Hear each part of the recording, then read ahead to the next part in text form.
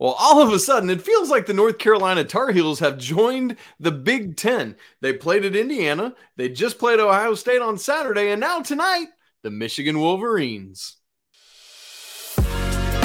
You are Locked On Tar Heels, your daily podcast on the UNC Tar Heels. Part of the Locked On Podcast Network, your team every day.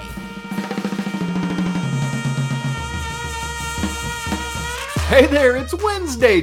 No, not January. What month is this, Pack? We don't have time for screwing up. Close. We're close. Oh, I'll do that again. Hey there, it's Wednesday, December 21st, 2022. Welcome into the Locked On Tar Heels podcast, the only daily North Carolina show out there. I'm your host, Isaac Shade. Joining me midweek, as he does every midweek, is our guy, Coach Pack Kilby. We want to thank you for making Locked On Tar Heels your first listen or watch every single day to get your team. Well, today on the show, we got to look ahead at this matchup with Michigan coming up tonight. We're going to recap the women's unfortunate loss in the Jumpman Invitational. But first, Pack, I want to tie a bow on the Ohio State victory from Saturday. An absolutely wacky and wild game, but a much needed win over the Ohio State Buckeyes. Whew, sweating bullets on that one. And folks, just so you know, this Michigan game ends the non-conference schedule. So on next week's show, Pack and I are going to do a more in-depth non-conference breakdown and as we kind of transition into ACC play. But Pack, one of the things, obviously we've talked about the Ohio State game quite a bit on the show this week, but one of the first thing I want to get your take on is I thought one of the big things that really changed the tenor of the second half were the defensive adjustments that Coach Davis and the coaching staff made, both in terms of like full court press and other types of traps. I thought RJ Davis had some really good on-ball pressure, forcing a shot clock violation. You as a coach, as you're looking at, I just want your thoughts on how the defensive changes affected the outcome of this game. Sure. First of all, I thought the full court press was very effective. And I even saw some people going, why don't we do this all the time?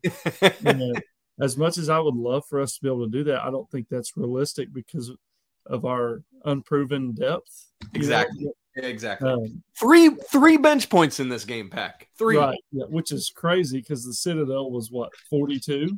Mm-hmm. So crazy drop off, obviously differential in talent that we were facing. Sure, absolutely. But still. Yeah, right. And it's inconsistency. And so we can't do that all game, but it was a nice touch in this game. And obviously it caused Ohio State some problems. I thought it wore them down some. And they started to become a little lazier with the ball. They started to miss some shots that, maybe they were hitting early on. And then, I thought in the half court, we did a better job of just not letting them get to the paint as much. And like you mentioned, RJ had some good ball pressure. And that wasn't just him. It was all of them. They were pressing the ball. They weren't attacking the middle of the floor as much. So we did a good job there. And I'll tell you what, I think our offense was a little sharper down the stretch. Now, it was far from perfect, but we're not turning the ball over as much, and shots are going in, which they were because we were overcoming a deficit. So we were scoring more than they were. And, that's great math, Mac. Great math. Way to go. Yeah, right. When that happens, it's easier to play defense. I know that sounds like elementary or simple, but I'm just telling you, the more the ball goes in the basket, the easier it is to play defense. And I thought that helped us some down the stretch there. Man, that's so good. Yeah, it was a very encouraging thing to watch. Obviously, Carolina's defense is not currently at the same level of efficiency as its offense, but we are obviously hopeful that will continue to improve. We'd love to see Carolina get just into the top 50 in defensive efficiency, which they are not currently. Now, continuing on with the idea of the coaching staff and their impact on this game, one of the most interesting things to me was the final 2 seconds of the game, which seems like, hey, that's not very long, but I think it says so much about this coaching staff's capability. Number one, you know, you talk about timeouts saved and, oh boy, you're wasting your timeouts. They needed every one of those timeouts down the stretch. Brilliant move to call a timeout just to get that inbounds play to half court from Leaky to RJ. And then obviously another timeout there used to get the game tying shot to Pete Nance. The reason I want to bring this up, Pack, is not necessarily the job Hubert Davis did, but the type of leader that he is. Some coaches, some head coaches are very like firm grip. It's got to be me. I'm the guy. What does it say to you about his leadership style and his ability to trust his coaching staff that he let not only Jeff Lebo be the one to draw up the final play of regulation, but that he allowed him to go with this untested, unproven play for the game tying shot? Yeah. I mean, well, first of all, you know, Jeff Lebo has over 300 wins as a head coach. Yes, himself. And it was a brilliant move, in my opinion, for Coach Davis to bring him on the staff in general, because Coach Davis didn't quite have that experience. So it's awesome, you know, all around. It's an awesome opportunity for Lebo to come back home, and it's awesome for Hubert to have someone with so much experience on staff. And that alone develops that trust, right? Like, and they obviously, those guys played together, so there's some trust there from being teammates and now coaching together, and the experience Lebo has. And I know that wasn't something that Lebo had ran in the past. He had said he had got it from another team that he had watched play. Penn State, Penn State. And so, but just the fact that he has that experience and he's able to say, wow, I like that, and he's able to store that away and then draw it up in the heat of the moment with 2 seconds left. I mean, that's pretty impressive. So just the fact that they have that chemistry amongst the staff is awesome. Yeah. And, you know, it's not just Coach Lebo. Like Coach Frederick does a lot of the game planning. And you can tell on the sideline, you watch him, he's standing up. Every time the other team's running like a baseline out of bounds play or something, you can see Coach Frederick's up. He's telling the guys what's about to happen or what they're about to see. And then Coach Sullivan has a huge say in the defensive game plan. So the staff, I mean, they all do their part to pitch in, and Coach Davis does a great job of trusting them and allowing them to do their job, which is why they're such an effective coaching staff, in my opinion. Yeah. And I think it says so much. Like, if I'm a player on a team with a coaching staff that trusts each other, I feel like that frees me to trust them all the more and to trust my teammates all the more. And to that point, Pac, I want to get your reaction about this. I was listening to a podcast actually earlier today that Jay Wright was on, the former Villanova coach. And they were specifically talking about Carolina trying to work their way out of that 4-game losing streak, work their way out of that rut. And I wrote down his exact quote because I wanted to talk about it tonight. He said, this is something they have to go through together, meaning the Tar Heels working their way out of their 4-game losing streak. Coaches can't blame players. The players can't blame the coaches. We both have to take responsibility here. We both have to fix it together. And I really resonated with what he said in that. And I think what you've just said about the coaching staff's willingness to trust each other works its way down to the players and their willingness to trust each other, which you see revealed like in the higher assist percentage right now, which you see revealed in Caleb Love being the leading assister in each of the last 3 games, this 3-game winning streak. Coincidence? I think not. So from the teams that you've been privileged to be a part of, whether as player or coach, how do you go about working out of ruts through trusting one another, whether it be player to player or player to staff or anything like that? Sure. Well, I mean, we all know, whether it's sports or life or whatever, you don't really grow until you go through something, you know, and this is an opportunity for growth. And I think leadership, good quality leadership, points to that. You know, all of Carolina's goals, like we've talked about before, are still right in front of them. They're right in front of them. The NCAA. They can't go undefeated, man. What are we going to do? Come on. Right. Hey, there's a reason that hasn't happened in a really long time, you know. And here's the deal. You know, all their goals are in front of them. Yeah. And great leadership is not going to allow finger pointing or blaming or, you know, any of that stuff, whether that's the coaches or the players. And we have great leadership on both sides of the fence there.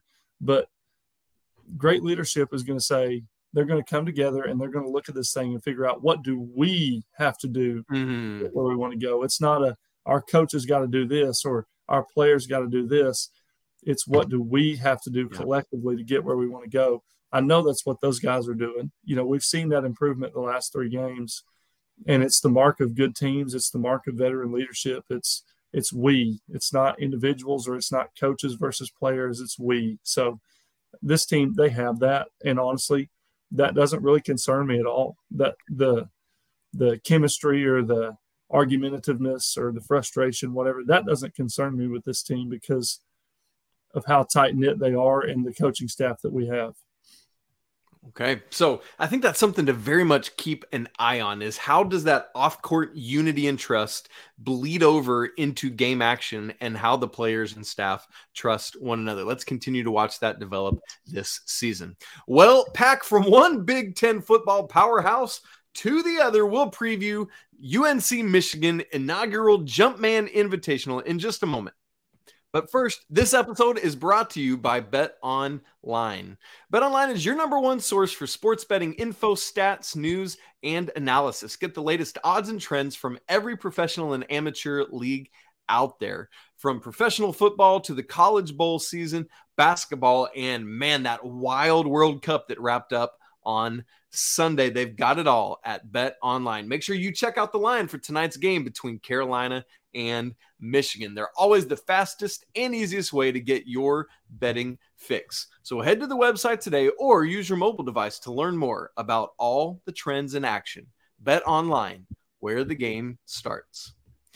Okay, Pack, coming up tonight, we've got 7 p.m. Eastern time on ESPN, Charlotte, North Carolina, the second night of the inaugural Jumpman Invitational. On Tuesday night, the Carolina women played the Michigan women. Not so good there. We'll talk about that later. And then later on, Florida men and Oklahoma men played, and then they flip-flop for tonight, Carolina men, Michigan men.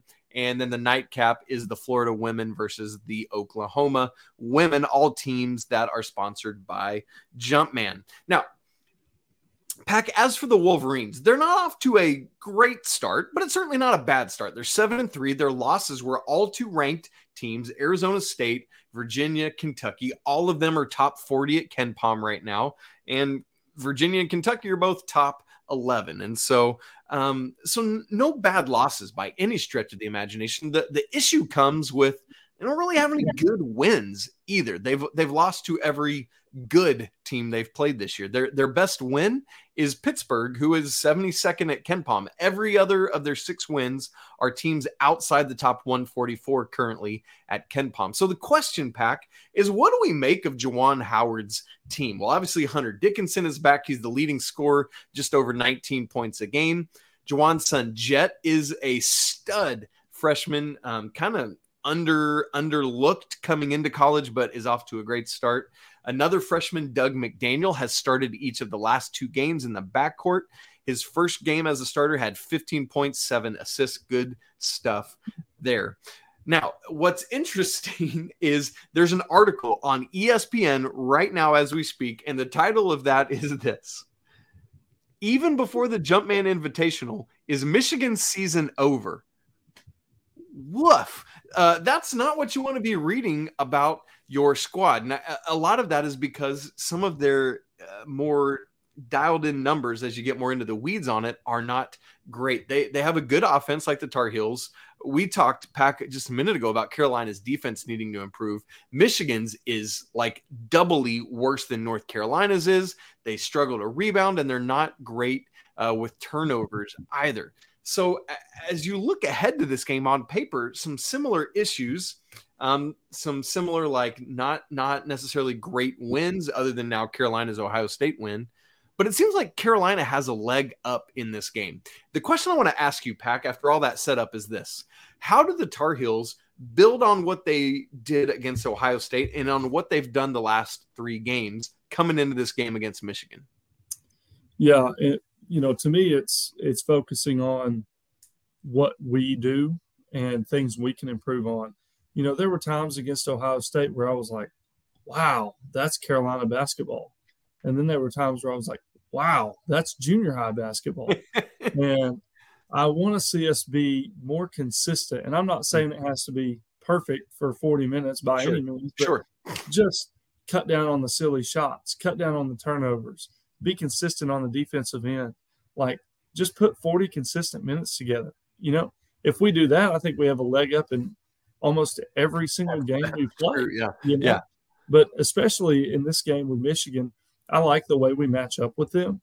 You know, their stud is Dickinson. Well, our stud is Bacot, and I'll take our stud over Dickinson all day long, you know. And so while to keeping me, in mind that they know each other well, they played together in AAU stuff. Yeah, for sure. And so I just like the way that I think Bacot, you know, wins that matchup. Whereas most times when you play Michigan, you can go, he matches up with Dickinson. You know, that is in Michigan's favor. Well, in this time, you know, this matchup, it's not, in my opinion. And then obviously we have Leaky that we can put on, you know, whoever we need to on the perimeter, possibly even Jawan's son, like you mentioned.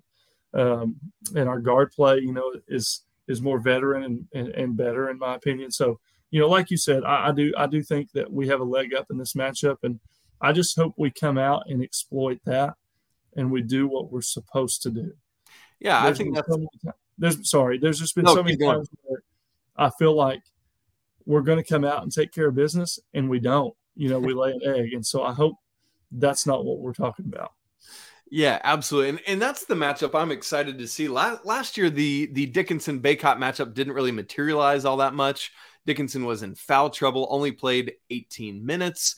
Bacot had a solid game, but it was Caleb Love who led the way in the Tar Heels' absolute blowout of the Wolverines last year in Chapel Hill in the ACC Big Ten Challenge, 72-51. And so I'm with you. I think that's the biggest takeaway. Is it's less about what's Michigan doing, and it's more about Carolina just needs to play Carolina basketball to keep progressing on what they've already done and be wise, play what you said, Carolina basketball, not junior high basketball, if we're just separating those two things. And I think you come out keeping in mind this game is in Charlotte. So that you kind of, even though it's a neutral site for all four of these teams, the Tar Heels definitely have a big home court advantage. They're playing in the home of the Charlotte Hornets. Packett, what's your gut tell you? I know you had just said, like, you expect Carolina to come out and take care of business in this game, but we've done that and been burned by it this year. What are you expecting from the Tar Heels? A close win, a big win, loss, close loss, blowout loss? What do you imagine in reality this will play out? You're tempting me to pull a jinx right here and maybe predict a close win, but hopefully get a big one or something. But in all actuality, what I think will happen is I think that this will be a ball game for about a half.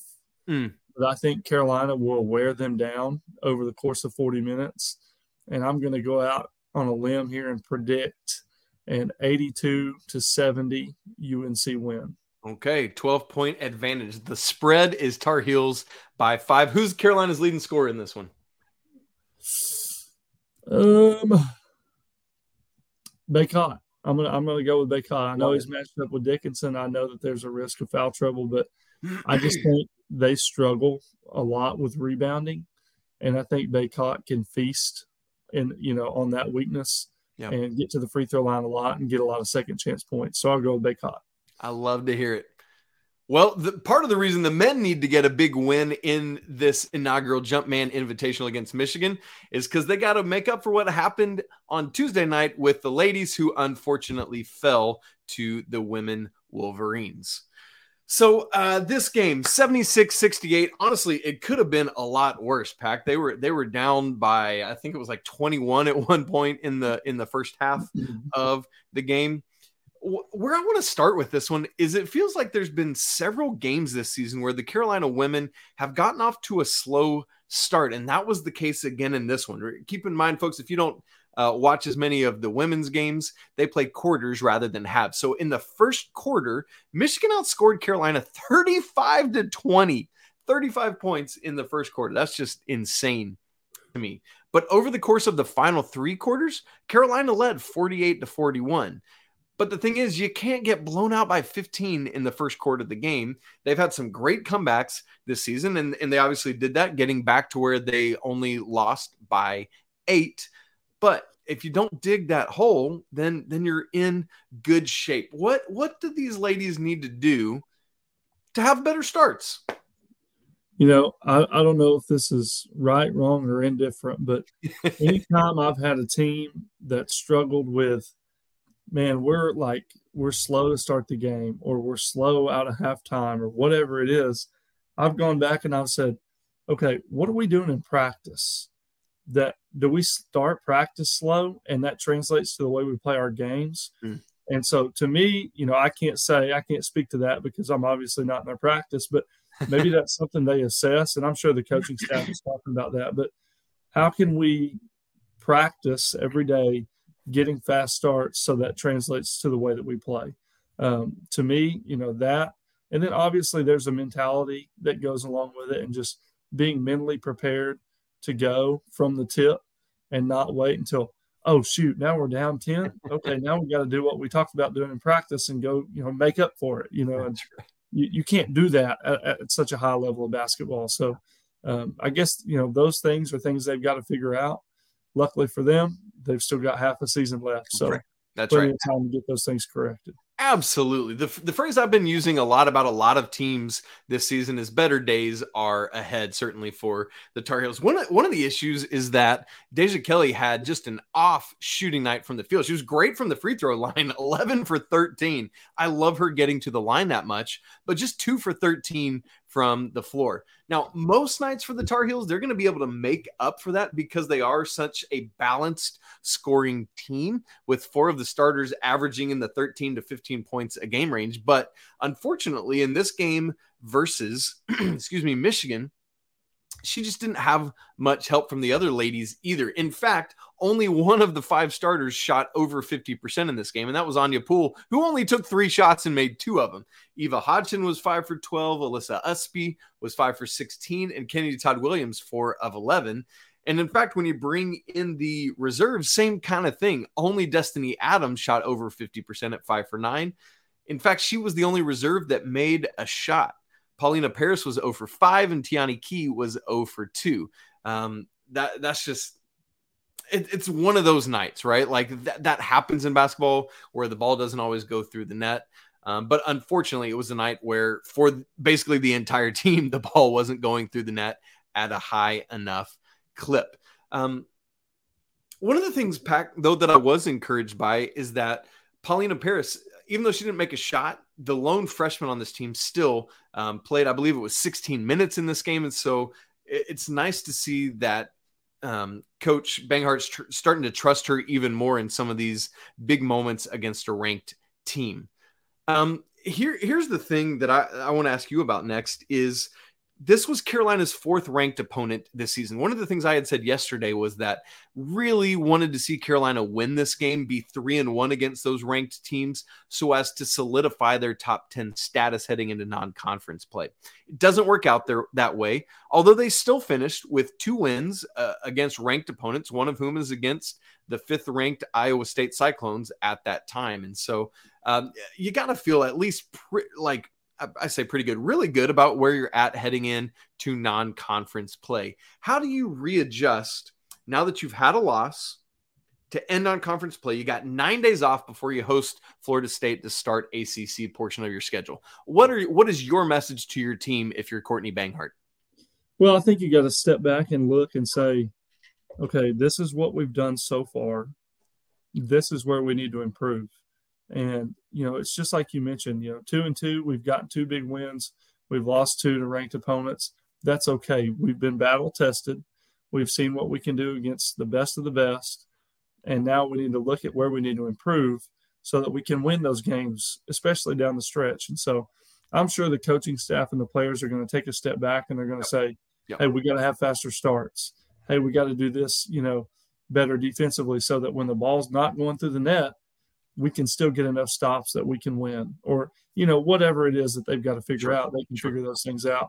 They can assess those, and then they've got 9 days. So I'm sure some of that's going to be time off, recovery, Christmas, spend time with your family. 100%.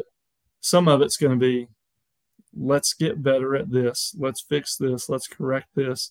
And then same thing as the men's team. All of our goals are still in front of us. That's right. Let's go win the ACC. Let's go get us a 1 or a 2 seed in the tournament, set ourselves up for success, and then have a good NCAA tournament. So everything is still ahead of them. And I'm sure that they're going to look at that and improve what they need to and find themselves in a good spot down the stretch.